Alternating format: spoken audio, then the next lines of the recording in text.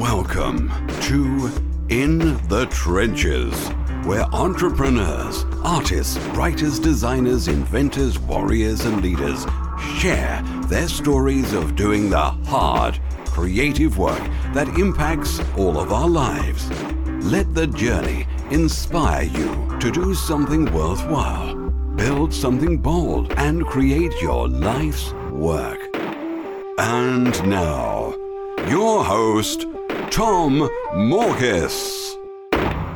So Bailey, to kick us off with today's conversation, I think one of the best places to start would be if you could share some of the results you've had implementing the strategies that we're going to talk about today when it comes to virtual summits. Sure. Well, I can reference the last virtual summit that I just did in 2017 because I did a full comprehensive case study and breakdown for my audience on that. So I know the numbers really well. So from an email subscriber standpoint, we were able to bring in 3,097 registrants. And some of those were already people on my list. So we had about 2,947 people who were totally new email subscribers to my list. Now, when I look at my list before and after the summit, you know, a list size you might have for your business does change if you do clean outs and stuff, right? So when I looked at the before and after numbers, I was able to grow my list by 68%, though I had done like a little bit of a clean out of my list before the summit actually began. So 68% is kind of high. So that was some pretty awesome results as far as subscribers. Talking about revenue, I always share revenue and profit together when talking about money because I think it's really important for people to understand that the revenue that we got from the summit, which was $16,900, I don't get to pocket all of that. There is expenses involved, not just like the technology, of course, that I have to pay for, but affiliate payouts, you know, when my speakers share. There was also Facebook ad manager costs and then Facebook ad spend cost that was involved in that. So the profit that I took home was $8,900 from that. Not too shabby though. No, not at all whatsoever. Yeah, pretty good margins on that. Okay, that's cool. So good look at this. So let's dig into that and also kind of what you're doing now to prep for the next virtual summit that you're doing. So to give some context, you've done obviously a number of virtual summits. You also teach and train on how to run virtual summits. So I know you're, in that world and you know what's working now. So from that, as you look back at that campaign that you ran, what are you doubling down on and kind of what are you removing? Yeah, so we're going into the third annual Infopreneur Summit now. And so having done not only several summits for myself, but my students and my VIP clients, I've been able to see some of the things that were just a waste of time or things that, really did work. So one of the things is that Facebook ad spend. So the first summit that I ever did, I never hired a Facebook ads manager. I really didn't invest. It was me just playing around. And then the second one, which I just shared with you some results about, I did hire a Facebook ads manager, but this person wasn't a specialist in doing ads for summits. And I recognize how incredibly important it is for the person that you're working with, your ads manager, to really understand how summits work and to understand what your goals are. And so when I did the Facebook ads for the 2017 summit, I was a little disappointed because while we got fantastic opt-in rates, we were not getting fantastic purchase rates at all. I think we made a total of 10 sales from the total of Facebook ads. So we definitely lost out on the front end as far as all access pass sales. So this year, I've been vetting people, Facebook ads managers, more carefully. I'm going to be hiring somebody shortly that is actually a virtual summit Facebook ads pro and has demonstrated experience in that arena. And I am going to be doubling down then on the ad spend for that event. And in order to be able to pay for that, for the first time ever, we're actually doing a pre-sale of the All Access Pass, which is not something I normally teach. I don't include that strategy in my course or with my clients. The reason being that if it's your very first summit, you're not really going to see a lot of return from that because it's a brand new event. It's a brand new thing. But because this is our third annual Infopreneur Summit, we have people that are in my community that I know because they've told me they're already going to buy the pass. They are itching to buy that pass. And so leveraging some of those early sales and letting people get in early on this is going to enable us to bring in some revenue that I'll be able to put down from the start on those ads. So those are some of the areas in which I'm looking to grow. Interesting. I'm going to be very curious to hear how the pre-sale goes. And I know it's the way you're rolling it out is unique because like you said, it's the third time you run the summit. So people have an expectation of what's to come versus something from scratch, brand new. Who knows if that strategy will pan out. So, but I am really curious to see how that's going to pan out for you. And then interesting to double down on the ads. So here's a question for you. When you're rolling this out, I guess you're typically selling the all access pass to the event. What are you doing in terms of like upsells or downsells to an event like this? How do you maximize the revenue, well, and the profit, honestly, from a virtual summit?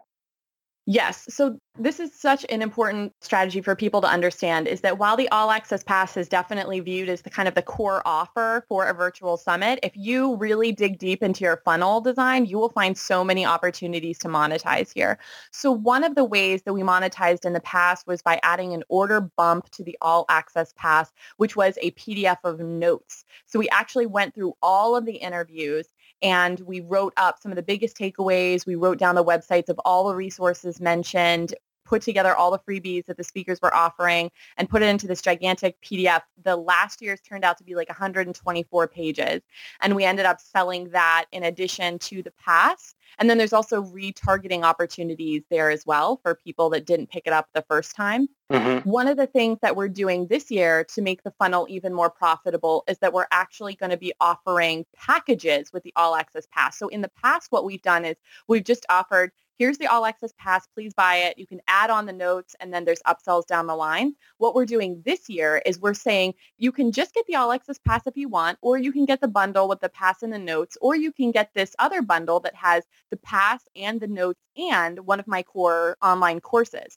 Last year, that core online course that I'm mentioning was an upsell. This year, we're making that a part of a bundle that people can buy. So that leaves us room for other upsells. One of the things that I do recommend that people consider when they're deciding what to put in that funnel is long-term revenue, whether that is a subscription, a membership site, a coaching program, or something like that. You have so many people going through this funnel who are just, they're hot audience members, they're hot customers. Mm-hmm. They are ready to buy and give you money. You need to leverage that opportunity. And so I often see people use a virtual summit as an opportunity to launch a brand new program, a group coaching program, a membership site, something like that. You don't have to wait until the summit is over to start pitching that. Put it in the funnel. People are ready to buy it. That's exactly what I've been mulling over is the continuity type program or recurring revenue piece to summits. And I'm working with Teachable right now on their course creation summit right now.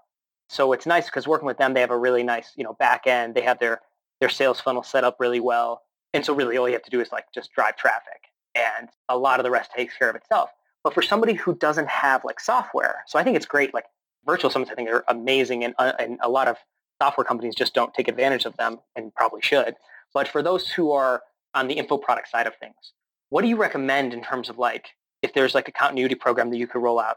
What would be an appropriate way to roll that out with a summit? Would you ever recommend only pushing that instead of selling the All Access Pass? Would that ever make sense to you, or what's your recommendation on something like that? Would you still have everybody purchase the All Access Pass and then sell some kind of continuity program right on the back of it? I would definitely recommend that people still purchase the All Access Pass and then have the continuity program on the back end. And here's why. You are going to be bringing in a lot of cold traffic into your summit. And these are people that have never heard of you before. So you have to remember, that price point where people are willing to take that leap of faith into, investing in a person that they've never heard of before.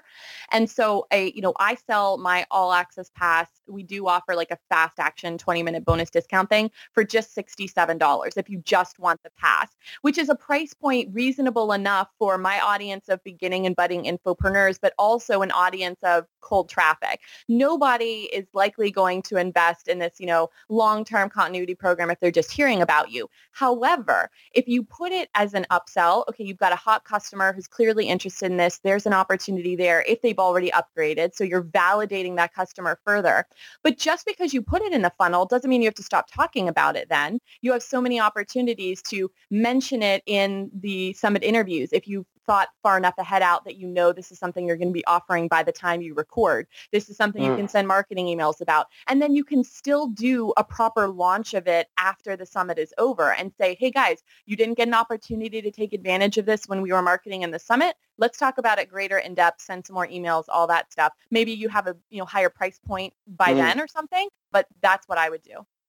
Yeah, I like that. Okay, interesting. And I think that's probably the smart move. Okay, so you've done the fast action, kind of fast mover, 20-minute discount. Yeah, I was working with Jesse Krieger on his summit, and we did that. And it was crazy. It was something like, I think 70% of our sales Yeah. came in at that. Was it something similar to you, like a majority of people purchased the fast action kind of purchase price? Definitely. Absolutely. When we implemented that the second time that we ran the summit using Deadline Funnel as the software that we used, we saw a significant increase in those sales. Highly recommended. Okay, that's that. I'm going to definitely implement that for mine then too. Because I was like, I was still looking at that, comparing it to some of the other ones that I'd been a part of or run and thinking, well, you got more sales, but it's less. It's less revenue. But I think there's still value in having more customers, like more paying customers, even if it's at a slightly less amount. Would you say that that's been the case for you, and kind of what's your opinion on that? Well, I would challenge, first of all, the fact that it would be less revenue because if you have less customers, you have to do the math. So that's the first thing I would Right. challenge you on. And then, it's always hard to prove the counter, what is it, that counter positive or, what I mean? That's the first thing that I would say is it might not be true. But the next thing you have to think about is if you are going to sell the pass and then you have a continuity program or whatever your upsell is, they only see that upsell offer if they buy. So the more customers you have going through the funnel, the more have an opportunity for that upsell. So True. it was definitely a huge difference between our first summit and our second where we implemented that fast action offer. Ooh, I like that. Okay, that's a good point too, because especially if they've already put in their credit card information and it's a simple and direct upsell. I mean, once you've Right. gotten past that point of friction, I think that makes a lot of sense. Okay, interesting. So, okay, from your standpoint, then I don't know if I caught this, but are you implementing then some sort of continuity, or maybe you already have a continuity program or something like that for this particular event that you're going to be running? Right. So I don't have a long-term like monthly membership program that just runs evergreen. What I do is I have programs like my High Valley Course Academy, which is like a group coaching program, which launches once a year and stuff like that. Yeah. And then I also do like these masterminds and things. And that's what I plan on implementing as a part of the funnel. So it's not Mm, going to be a forever evergreen continuity program. There is mhm. going to, it's going to be a multiple month sort of thing. Okay, very cool. So, have you ever done sponsorships for one of your events? This is one of the things that I frequently get asked about by my students. And the answer is no, we haven't done sponsorships in the past. And I do have an interest in doing sponsorships. And it's one of the areas in which I'd love to expand the program to include a little bit more content about. Yeah. But one of the things I definitely have noticed is that there have been a couple of companies that have approached me in the past about sponsorships. We never got to the point of actually making it concrete. One of the big reasons why it was that the overarching demands that the company had for what I had to do for a relatively small sponsorship was something I wasn't willing to do. Yep. So I think that you need to recognize that there are going to be those trade-offs and you have to decide for yourself if that's something you want to do or not. It also didn't work out in this particular case I'm referring to because the company is one that I wasn't using. I previously used them and moved away from them. So I also felt a moral conflict in letting my event be sponsored by that company. Sure. So there's lots of reasons why it hasn't really panned out. But I think that there is potential opportunity there for benefits, especially if you are working on a budget and you do want to invest up front in some better technology or some better ads and stuff. That would be pretty cool. But another thing that I do know about the sponsorships as well is that you do have to be able to show them some results. So either you have to have some numbers up front to prove why your event is going to be a success or that you have had previous successes or something like that. Hmm. Usually that's pretty hard for a beginner. So I definitely don't recommend that sponsorships is a strategy that a brand new virtual summit host really spend a lot of time on. Right. But the second or third one going into it, maybe it's something you could dedicate a little more time to. Yeah. And you know what? I've spoken with people about sponsorship and companies and stuff like that and done the communication back and forth. And I'm pretty sure in the past we've lined up a few, but it's always been, it hasn't like ever been big enough like to be like a game changer or anything. If anything, Right. it's like kind of a drag versus like, I'm familiar with like sponsorship for live events where you can charge so much more and companies they're itching to get in front of like conference audiences. But it seems like a totally different, thing for them to wrap their heads around virtual summits. And I don't quite get why that is. I'm still trying to figure that piece out. But I feel like that's the challenge too, is I haven't figured out with some of these different companies, like what they're actually after. That's what's so interesting about it is you can drive quite a good number of clicks, good number of opt-ins from these kind of events. But I guess I look at it and say with the sponsors I've spoken to, it never seems like clear what they're actually after. Have you gotten any clarity on that? Like, oh yeah, I know if I can tell like what they primarily are looking for is, people who like the number of people who will show up to the keynote interviews or something like that. Do you have any thoughts on that? Yeah, I think that what you're saying is pretty spot on, that the goals of the companies that have approached me about sponsorships have been very vague, and they themselves don't necessarily know what it is that they're after, Right. especially the kinds of technology companies that really are looking for people to sign up for their product. Just putting a logo on the homepage isn't going to do that, so it's a little bit of a disconnect there. I will say one of the strategies in which I found personal success working with companies while at the same time also really giving them a lot of exposure, and I do believe driving some traffic to their products and their some trials and things, has actually been to feature product demos. Now, of course, sponsorship companies don't have to be tech companies, so this may not work for every sponsor out there. But for example, I love ClickFunnels. So I invited somebody from ClickFunnels. His name was Mark Bangeter, who's their head of education, I think, customer education. And I reached out to ClickFunnels and said, I'm doing this summit. Here are my previous results from other events I've done. I love you guys and would absolutely love to have somebody come and do a demo of your software. I could easily do it, but I'd rather have a professional, come and do that. And so they weren't officially sponsoring the event. They didn't give me any money or anything, which is fine. I didn't ask them. But what we did do is I used my ClickFunnels affiliate link, which gives everyone a 2-week free trial. And so as people were watching the demo, I kept reminding them, hey, go check out ClickFunnels. Here's the affiliate link. And then we had so many people sign up for the product, which obviously helps their company. I get the affiliate commissions because it was my affiliate link, so it helps me financially. I'm able to support a company with a product that I love and use myself. So that was actually a much better way I found of, combining with a company rather than just a blatant sponsorship. Ooh, I like that. And it just kind of gave me an idea that maybe I wonder if even just doing something like that, or actually here's a question for you is, have you ever done giveaways in conjunction with a summit or anything like that as like a list building piece of it? Yes. So it's interesting that you mentioned this because we've done one kind of giveaway in the past and we're trying a new one for this summit. So in the past, we have done a giveaway of an all access pass, one free all access pass, and we target registrants who've signed up but not purchased yet. And we've done sort of one of those like social sharing virality sort of things. Yeah. And then we basically send an email to everyone that says, click this button to see if you won. And then they click it, realize they didn't win. And then we offer them that 20-minute discount price again. So we offer them that $67 price. And we say, hey, thanks for entering. As a thank you, you can still grab the pass at this discount. Otherwise, you're going to pay more if you buy later. And that usually gets us some more sales. But the giveaway that we're doing this time, in addition to that giveaway, is a little bit different, where we're actually asking all of the speakers, totally optional, if they would like to donate something, like a free enrollment to their course or an hour of free coaching or something like that. And what we are doing is we are only making the prizes eligible to be won by people who upgrade to the All Access Pass. So if we have 40 speakers, let's say, and we have one gift donated by all 40, that gives us 40 prizes. We pick 40 winners at random from those who purchase the All Access Pass, and then we give each winner one prize. So there's a lot of benefits to this, and then I'm going to tie it back to what we were saying about sponsorships. So there's some benefits here because we're hoping it may entice people to purchase that pass because they want an entry to win some of these gifts, which are valued at hundreds and hundreds of dollars. And then we're also really giving the speakers an opportunity to share and promote their own products and services a little bit more because there's some marketing emails that are going to go out that'll say, hey, this is all the stuff that you could potentially win. So as far as the sponsorships, like what we were just talking about, you could offer as part of that giveaway package, 1 free month trial to this software or something like that, that you may be able to incorporate that as part of the giveaway. That's awesome. I love that. I think that's such a clever strategy. Anything else that you would say that I guess that is important when it comes to running a virtual summit? I would say either essential to do or on the other side of that kind of question is things that you see people do that are kind of like you slap your head. You're like, you shouldn't have done that. Or like, that's like, don't do that. Like, or like, so common mistakes that people make and they should avoid.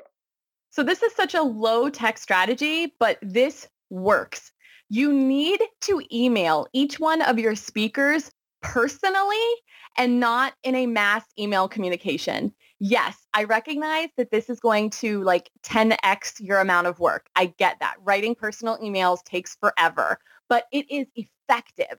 I have been on so many people's summits now because everyone wants me to talk about summits.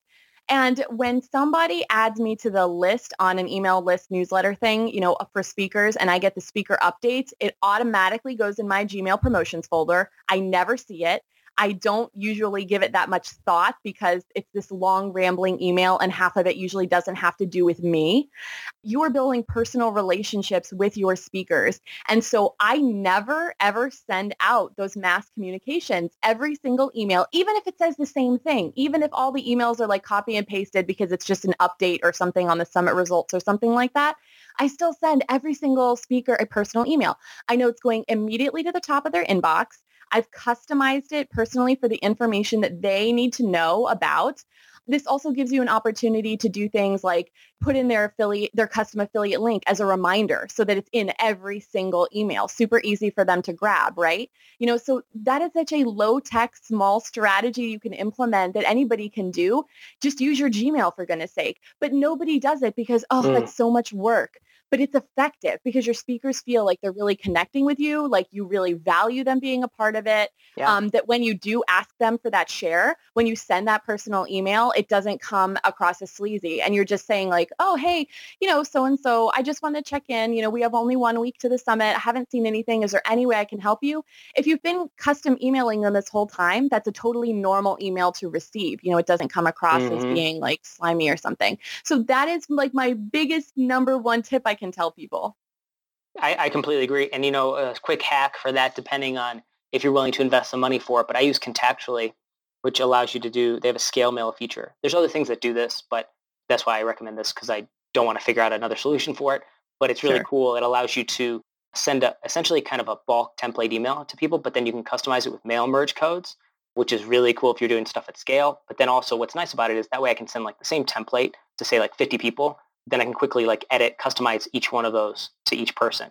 So it just it reduces the time on task probably by a quarter, and it's still personalized. So it's really nice. So a tool like that is, I think, perfect for the strategy you just suggested. Definitely. I love it. Well, hey, Bailey, thank you so much for being on In the Trenches. Where can people reach out to find you? Where can they sign up for this summit? And where can they learn more about you? Sure. You can learn more about me and find links to all my products and services at baileyrichert.com. If you're interested in Virtual Summit School, then you can go to virtualsummitschool.com. And if you're interested in checking out the Infopreneur Summit, that's infopreneursummit.com. That opt-in is going to be available probably towards the end of the year. I love it. Thank you so much for being on In the Trenches with us today, Bailey. Thanks for having me. Thank you for listening to In the Trenches. Your creative work doesn't stop here. Join the Resistance, the small but growing army of entrepreneurs and artists putting a dent in the world at www.tommorkes.com. Never fight alone. Join the Resistance.